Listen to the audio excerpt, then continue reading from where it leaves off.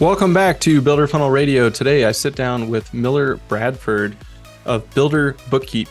Miller got his start in the construction world in 2020 working for his brother in Birmingham, Alabama as the controller of the company. Quickly, he realized how much he could help other small businesses with things like bookkeeping, online bill pay, WIP reporting, and financial systems and operations. In 2022, he started Up Accounting so he could serve small businesses as a fractional CFO and controller, and Miller quickly discovered that builders were his ideal clients. In 2023, Builder Bookkeep app was developed specifically for builders to handle easily job costing, overhead expenses, bill approval, and uncategorized expenses all in one app. Hey, Miller, welcome to the show. Oh, man. Thanks for having me. Yeah, glad to have you. And before we get into the numbers today, which is what we're going to dive into, tell me a little bit about how you got into construction. Yeah. So my brother is a custom home builder, remodeler, high-end architecture work here in Birmingham. And he just kind of randomly approached me a few years ago about working together, and started working for him in January of 2020, doing all of his accounting. And a couple months later, COVID hit. We both started working from home and never wanted to go back, but I kept working for him for a few years. And then it was kind of on my radar for a while that this is what I really wanted to do, for more than just him. I think the whole world is just opening up to, outsource bookkeepers, accountants, fractional CFOs. And I think in April of 2022, I asked him if I could turn him into a client and start my own business. And he basically gave me his blessing, if you will. And he became number one client. And then I just kind of hit the ground running. So background was in construction. Because of him, I knew it was just what I wanted to focus on, as soon as I started my business. So yeah, that's cool. Did you ever picture yourself as a business owner? Is that something you always knew you wanted to do, or it just kind of hit you in this time? No, it's actually a good question. I did always want to be a business owner. And so that was definitely part of it. I'd been in sales before working with him, and I don't know, just entrepreneurial. Yeah, I think my whole family is just full of business owners. And so I kind of grew up seeing it and, the freedom, flexibility it can offer. But yeah, that was definitely a big part of it. Yeah, I feel like a lot of people know early on that they want to be business owners. I'm sure some people don't, but I don't know if it's just this, even if you don't even know what it looks like or feels like, it's just something that I feel like there's like an internal sense of it. Like you want to control your own destiny to a degree. So I take it you grew up and knew that's what you wanted to do, I guess. Yeah. And I don't know why either. It was like, yeah, I want to have my own business. Didn't know what it would be. Didn't know if I'd be good at it, And I did come from a family of entrepreneurs. So I think that was a more normal, idea because I saw it. My dad had his own business. His dad did. My grandfather on the other side did. My uncles did. So I had a lot of that. So I probably was very heavily influenced. But I had talked to a lot of people that just kind of, whatever reason, they kind of knew. Yeah. No, that's interesting. I've never really talked to anyone about it. But yeah, it's kind of always just like a burning desire, I guess. Maybe I just don't want to answer to anybody. I think that's a lot of it for a lot of people. Yeah. Yeah. And I think sometimes, like, I always thought of myself as not a creative person, but in the business sense, I think I am creative. Like that's where I get to flex creativity. And it just, to me, I always thought creative is like art and stuff like that. But I think there's a lot of creativity within business, and it just looks different. I actually completely agree and resonate with that. Like, I'm more type A, right? I'm an accountant, organized. I don't remember left brain, right brain, how that works. Honestly, I don't remember, but I do enjoy the creativity side of business and strategy. I created the app that we used for clients to work with us. And I guess that's kind of how I flex that. I love when I can have a few hours uninterrupted to just work on stuff like that, right? Instead of just knocking out tasks. That's kind of where I don't know. I kind of refuel by just working on stuff like that. That's working on the business, I guess. Yeah, I think a lot of it has to do with that autonomy piece and getting to work on stuff you want to work on. And usually when you're a business owner, you have a little bit more autonomy in more areas to a degree. And then you have less because you're responsible for everything. But like answer to a boss, but now I have, like 35 bosses, exactly. My clients. Well, on the flip side of creativity, we have numbers, which is what you help your clients with. But one of the reasons that we wanted to do this really today was to dig into a very specific part of the numbers, and that is the WIP report. I feel like there's a lot of confusion around it. You can Google it, you can look up a lot of different things, but I thought it'd be helpful to just kind of run through what it is, why it's useful, some of those kind of core pieces. So yeah, maybe just for everybody that's listening, what is a WIP report? Yeah, no, everyone has a different, level of knowledge about it or degree of knowledge. So you could find a lot online, but it's hard to digest. I think it's easier if someone, shows it to you, and then it even becomes easier after you do one. And then it just, at some point it clicks, and that happens faster for other people. But, WIP report stands for work in progress report. And it basically just gives you, lists out all your jobs, your current projects, and tells you how close you are to finishing them. That's a simple answer, but it's really calculating percentage of completion on your projects based off of your current costs. And so what all you ask, what is it? That's basically what it is. Why is it important? There could be a lot of answers, but for me, it's the KPIs you get out of it, but also just the more accurate view of your financials and just your company's performance, and not just at the project level, but overall, because we'll get into it, I think, but at the end of it, you get something that you put into QuickBooks that affects your profit and loss and your balance sheet. So now you're looking at your overall company performance, right? And you can make better decisions when you have, a better view of your financials. But yeah, maybe we should just kind of dive into it, because it's hard to know what I'm even talking about without hearing some of the specifics. So yeah, should we just use a example project or something like $100,000 project? Yeah. And you're going to run a report and figure out how far along you are. Yeah, no, you teed me up perfectly. Nice round numbers are always easy. So yeah, no, I used a $100,000 project, so that's great. I wrote down some numbers. Maybe before I do that, I kind of broke it down into first off, when you look at a spreadsheet that people use to calculate a WIP report, it's overwhelming. It's so many columns, a lot of different numbers, and you can get overwhelmed. But I think when you understand that there's really only a few things that you actually have to input to the spreadsheet, it might make you feel better. So what are the inputs? Yeah, so I broke it down into spreadsheet inputs and then spreadsheet outputs, which actually become your QuickBooks inputs. Oh, perfect. Yeah, that makes it easy. So the inputs, there's really 6 main inputs, 2 of which you only have to do once per project, and then 2 that you do monthly for each project, and then 4 that you do monthly for each project if you're doing a monthly WIP report, which I do recommend that frequency. Out of those 4 that you do monthly, your bookkeeper does 2 of them, and whoever manages your job budgets does the other 2. So the 2 that you put in when you start a project are your original costs and your original contract. So the contract would be what your customer is going to pay you, and your costs are what your hard costs are going to be on that project that you estimated, which never turns out to be reality.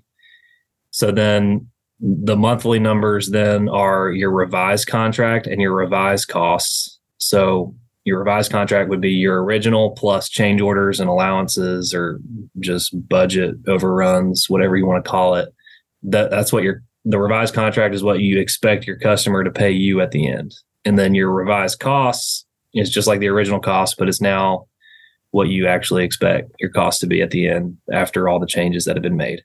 And then example of that would be beginning of the project, $100,000, costs $60,000, and then change orders. Hey, we upsold them. They wanted to buy some more stuff, whatever, $110,000, but now the cost went up. So 65, something like that. Let me use the numbers, because I've already got them. Oh, perfect. Yeah. You do your numbers then. Yeah. For ease of use, so I don't have to do too many calculations on the fly here. I'm good, but maybe not that good. Well, that's why we have tools, right? Yeah, software does the heavy lifting. So the original contract, I did do $100,000, and the original cost I did 50 just to make it super easy. But no one's really making 50% gross profit. I know it's just what I used. So your 100,000 contract, 50,000 costs, original gross profit is 50%. Let's say your revised contract is $150,000, and your revised costs are $90,000. So that is actually a 40% gross profit percentage. So your gross profit percentage went down. Maybe it's a fixed price contract and you went over budget by whatever, 10, 20 grand. And, so now you got some slippage, and we'll get into KPIs, but slippage is one of them that you can track because you're tracking your revised contract versus your original contract. So that example, at this point, you've put in your 2 inputs to start, and then a month goes by and now you put in these revised numbers of those, the contract value, and then your estimated costs. Yep. But then the other 2 monthly numbers that you put into the WIP are your actuals, your current costs and your current billings. So how much have you invoiced your customers is your billings, and how much have you actually paid out? And we're talking about accrual for this whole demonstration. A percentage of completion method of accounting is an accrual method of accounting. So now let's move down the example, I guess. I put in current costs of $50,000 and current billings of 40.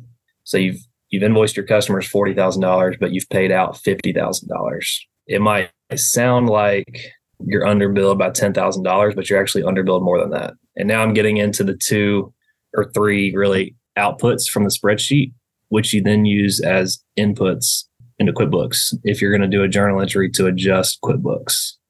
And that's, something that you need to address with your tax accountant, really. That's just the textbook answer. Talk to your CPA about, or whoever does your taxes, about switching to percentage of completion method of accounting. If you're going to do it, you need to do it right, though. But that's all I'll say about that. But if you're going to do a journal entry in QuickBooks, the outputs that you get from the spreadsheet are over billings or under billings. It's one or the other for each project. You're either overbilled or you're underbilled. And then percentage of completion revenue. And so I'm trying to think the best way to explain that. The WIP is taking that expected gross profit percentage that we've calculated from the revised contract and the revised costs, and it's using that percentage to calculate your actual percentage of completion revenue. So if your current costs, and it's multiplying it by your current costs at the end of the month. Gotcha. So current costs divided by the gross profit. Yeah. So if your current costs are $50,000, your percentage of completion revenue, because we're at a 40% gross profit, is the new expected gross profit. That means your revenue, your percentage of completion revenue is $83,334, because that's taking your cost plus your markup. Even though you haven't billed your customers for all of your costs and your markup, it's still going to calculate it for you. Does that make sense? So you're basically trying to figure out, okay, I'm at this 83 and some change number, but the new revised number was the 150 or whatever you gave us. But you're basically trying to figure out how far am I through this project revenue wise. Yep, exactly. So that's how much if your percent complete revenue is 83,333 or whatever, but you've only billed your customers $40,000, that means you're actually underbilled by $33,333. Yeah, you're booking that revenue, but you don't have the cash yet because you haven't. Not only do you not have the cash, but you haven't even created the invoice yet. It's like an extra layer on top of accrual. You would recognize it because you've sent the invoice, but in this case, you haven't even sent the invoice yet. So I see what you're saying. Yeah, that is a whole nother layer. just like a accrual version of accrual. It's that's kind of the best way I can put it. Back to the WIP report, and in your example, you gave us the 6 inputs, and then you said it gets us to a set of outputs. What are kind of those main outputs that you get from this report? Yeah. So the spreadsheet outputs, which are QuickBooks inputs, are what I just was talking about. Over billings or under billings, and the percentage of completion revenue. So you book those into QuickBooks. And so now your P&L shows, that total percentage of completion revenue and not just what you've sent invoices for. And so if you're doing this monthly, you now get a more consistent monthly P&L. Whereas before you might have skipped 2 months of invoicing and then sent $500,000 worth of invoices in 1 week when you should have been doing $100,000 a month or something in invoices. Use of it like a forecast, more of a just like a forecasting tool, or like why would somebody want to run this? I guess is kind of the question behind the question. Yeah, so like you get what I'm saying. If let's say last month your cost of goods sold were $500,000, but you didn't send any invoices out, it would look like your gross profit was negative $500,000. When you look at that on a P&L in QuickBooks, what are you supposed to do with that? Shut down the business, right? Yeah. Yeah. You didn't actually lose $500,000 in gross profit. But when you do a WIP, even though you didn't send out any invoices last month, you would just do a quick journal entry adjustment for percentage of completion revenue. And it might be $800,000 of revenue in that scenario with $500,000 in COGS. And now you've got a $300,000 gross profit and whatever gross profit percentage that is. So you can actually now look back at a monthly P&L for the whole year and be like, okay, this is when we dipped. This is when we got busy. So does that make sense? Yeah, makes a ton of sense. Yeah, it actually allows you to look at your books and make decisions versus if you don't do it, you just have these big peaks and valleys and you don't have a good insight as to what's going on. Yeah. If you don't do it, the only way to figure out how you're actually doing as a company is at the end of every single month, make sure you send a bill for every single cost that you've incurred on every project. And in reality, that's just not going to happen. That timing never works out. You may just not have the time. You may not want to send the invoice because the customer is mad at you and you want to wait until they're in a good mood. That kind of stuff really does happen for builders. Or, you've got appliances are being delivered next week, so I want to wait until I can bill for those too. The timing never works out to be 100% billed on all your costs. So that's, to me, one of the main benefits of the WIP. But then this might be a good transition. I was going to talk about, kind of the KPIs that you can get from it as well, other than over and under billings and percentage of completion revenue. Those are the two main, those are KPIs in my opinion. But other than that, I've really just got a couple too. Slippage is real easy to see when you do a WIP report because you're tracking your dips and your gross profit percentage because you've got your original numbers in, but now you've got your revised numbers in.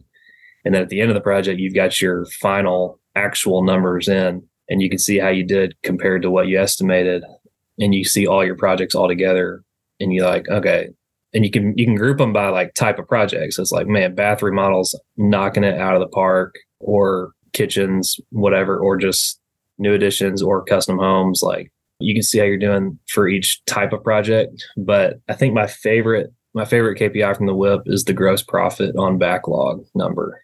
And I'm going to need to explain that one. Okay. Yeah. That one's a new one. Gross profit on backlog. All right, yeah. Walk us through it. Yeah. The slippage is pretty straightforward. I feel like you're basically just comparing what you thought versus reality.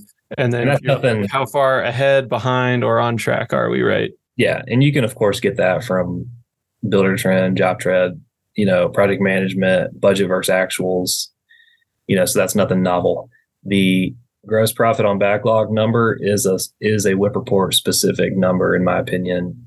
And that, if you think back to our example, since we've got what we expect the project to end at, as far as income and costs, then we know what we expect our gross profit to be. And then the WIP's calculating our actual gross profit earned to date. And so then you get a gross profit on backlog number, which means gross profit not yet realized yet for each project. So every project's at a different phase, right? So, one might have $5,000 left in gross profit, or another one might have $200,000 left, but they all add up to one gross profit on backlog number. Let's say you've got, I wrote it down. So let's say you've got 5 projects like the one that we did. The gross profit on backlog for that project was $26,667. Because you remember let's see. Well, doesn't matter. That's the number. Yeah. Let's say you've got 5 projects like that. That's like $130,000 in gross profit on backlog for a company. let's say your monthly overhead averages $40,000 a month, and those are fixed numbers that aren't changing. The gross profit number is changing. In that scenario, you'd only have 3 months of overhead covered by your current, I see what you're saying. Yeah. It's pretty simple when you actually do it and break it out. It's like, oh, it's actually pretty easy to calculate, but it's an eye-opening number for builders. And, they can, depending on what type of projects you do and lead cycle, how long it takes to, which that's where y'all come in, but how long it takes to get a lead and close the lead and turn it into a project. The number of months covered by the backlog is different for each company, right? 3 might be okay for some, but I see 10 being a better number for most, for bigger project companies, 10 to 12 for custom builders, like a better number. It tells you kind of how hard to hit the sales process, or you might need to dial it back. It's like you got 18 months covered. It's like, I think we're pretty set. Yeah, it feels like one, that just feels like, so you're running a whip on each project, and then this is like a roll up where it's like, oh, I'm in the middle of 5 projects. So then, okay, this is how much runway I've got on my total gross profit that I haven't realized that will cover my overhead. This feels like this is where the intersection of like finance and the business flywheel really come together, because you can, like you were just saying, like, okay, if you're trying to grow the business or optimize the business, or, whatever the scenario is, you're saying, okay, if I've got 18 months of backlog, but you're trying to grow, maybe the decision is actually we need to just hire more people so we can chew through this backlog faster, like finish these projects faster and take on more work sooner. Or, this is great. Like, we just want to build this backlog out as far as we can to solidify the future. Obviously people only wait so long, but it allows you to kind of make those types of decisions, I'm assuming. Yeah. Everyone is different in what they want, out of their business. So sometimes when I show this number I work with a lot of builders that have business coaches. It seems like whenever I show them this number, they're like, oh, I can't wait to show my coach that number. That's just a good number to add to their dashboard or whatever. And then I've talked to another business coach that uses that to turn it into like a cash flow projection. So after you do the whip, it's not hard to do it all. I can do it, or you can do it yourself, where you just set an end date for all your projects on the whip. And then you've got a gross profit on backlog number for each project. And then if you know how many months are left on each project, you can just use the average, or you can try to get more granular than that. But, you can basically project if let's say you have 8 months covered on your backlog, but you're actually going to finish all those projects in 6 months. Well, that means those extra 2 months of overhead are just kind of gravy on top, like you're actually going to make that in profit. You're not just going to break even. You're going to make it in profit. Does that make sense? Yeah, 100%. And really, as long as you're lining up, kicking off more projects that date, right after. Yeah. Every contract that you have that you're going to actually start a project, you want that included on the whip, just so that backlog number is included in the total backlog. Even if you don't have any costs for it yet, you still just want to throw it on there. Yeah. I feel like the whip gives you a lot more than I originally thought it did, talking through all this. Like, there are a handful of inputs, but half of them aren't that hard to get, and you should be able to get them from a couple of different people. But then it seems like it's just about actually running it, actually looking at it and going, okay, where am I right now with all of these projects that are at various stages? It feels like that's what it gives you a really good picture on. Yes. So I think you're right. It's not hard to get them. I think that the two that people struggle with, if they're going to struggle with it, is the revised contract and revised cost numbers. They don't know where they stand on their projects. And that's, that just comes down to good project management, and good software helps with that. But software is only as good as the person using it. Yeah. The data that goes into it. Yeah. Yeah. And it's only good if you're going to use it. Most builders don't have time to manage good job budgets in Builder Trend, Job Tread, or whatever. But, I'm here to help with that. I don't necessarily do that for you. I give advice on that. I can give kind of best practices. I did it for years for my brother's company as the controller. I was more than just bookkeeping, right? I was actually managing the job budgets and talking to customers about their budgets and, updating them when we go over budget, which is never fun. Don't miss that. If I guess builders out there listening, especially when framing materials skyrocketed. Anyways, so you got to be good at the moral of that is you got to be good at just knowing, what about looking at your current costs and projecting out what you think they're going to, like, basically, what do you have left? You know what you've spent, but what do you have left to spend?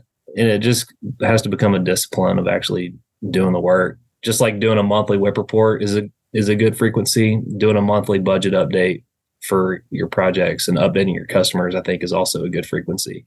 At a minimum, it's just, I found, this is totally off topic, but I think it's value adding. We found in my brother's company that just the sooner you let a customer know about budget overages, the better it goes. Like, if you're that builder that waits till the end to send them a $200,000 change order, you don't know if you're going to get paid or not for that. You just don't, because they didn't sign off on it, or they've got all the leverage at that point. Anyways, I'm gonna get off my soapbox on that. Yeah. But no, it's good. I mean, because that stuff, it happens, right? And there's so many variables, and prices change, and stuff you can't predict shows up. So and Miller, I appreciate you doing the numbers over audio. I feel like that's an added challenge. And I feel like a lot of people that are builders, they don't really want to get into the numbers a ton. That's not why they got into the business, but they're so important, and it really can make or break just your peace of mind around running your business. If you're always like worried about where stuff stands and you just don't have any visibility into it.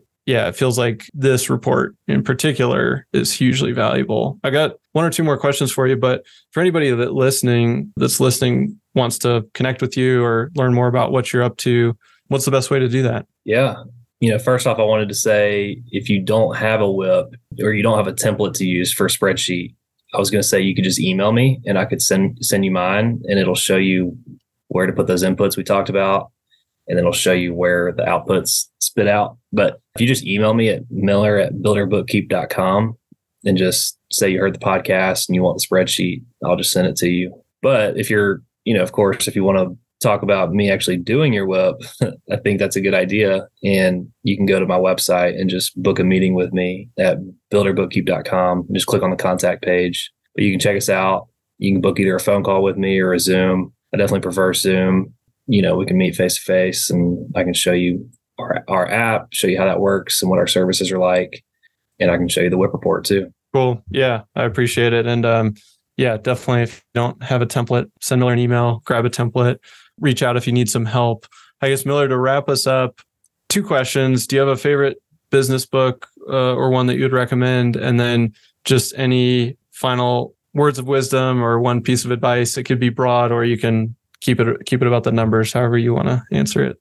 You said favorite business book and then piece of advice. Mm-hmm. Business book, I would say the Lean Startup was like influential for me. I think about it all the time, and maybe it's just specific to my business though, and not to builders, but I'm just scrappy, I think. And maybe I'm just cheap. I don't know, but it helps you figure out how to start your own business and grow your own business without breaking the bank. Right. And I think it's more of a mindset, but really, I think Traction is probably the best business book out there. And I just have done a terrible job implementing it. So I need to reread it and implement it. Piece of advice, I would actually go back to what I was just talking about with the budget stuff. For builder, if we're talking about builders specifically, advice, I would say those budget updates, they actually, I think, make a bigger difference than you might realize, of just addressing problems before it's too late, or the sooner the better, and your customers will appreciate it. They love transparency. And if you treat it more of like, and this is more about cost plus builders, but you're basically handling their money for them and you want to steward it well, right? So if you just update them frequently on the budget and where things stand, and explain like why things are going over ahead of time, then they don't get surprised when they get an invoice later, and that's when they get mad. So you just want to avoid that. Yeah. No, that's great. And Miller, really appreciate you joining us today. And thanks for carving out the time. Thanks, man. I loved it. Thanks for having me. Hey guys, I hope you enjoyed that conversation with Miller. There were a lot of numbers being thrown around. And so what I recommend is shoot him an email and snag that WIP report spreadsheet that he's got. He's boiled it down to just the simple inputs. And so all you have to do is grab those inputs and put them in, and then you will get the outputs from that report. As you could see, as we walked through the different examples through the conversation, there are a number of really helpful metrics and KPIs that Miller was talking about that you get from this report that allow you to forecast, to see where you're at, but also just ensure that your books are straightened out and that you can actually look at your monthly P&Ls and make really good decisions. Otherwise, you have these wild swings and you're just kind of flying a little bit blind. So yeah, hope you enjoyed that conversation. It's tough to follow along with the numbers over audio, and appreciate Miller walking us through those, because I feel like this stuff is absolutely critical if you want a good grasp on where you are with your projects, where you are with your cash, with your financial system. So highly recommend you reach out and grab the spreadsheet, and reach out to Miller if you need help. And we'll see you next time here on Builder Funnel Radio.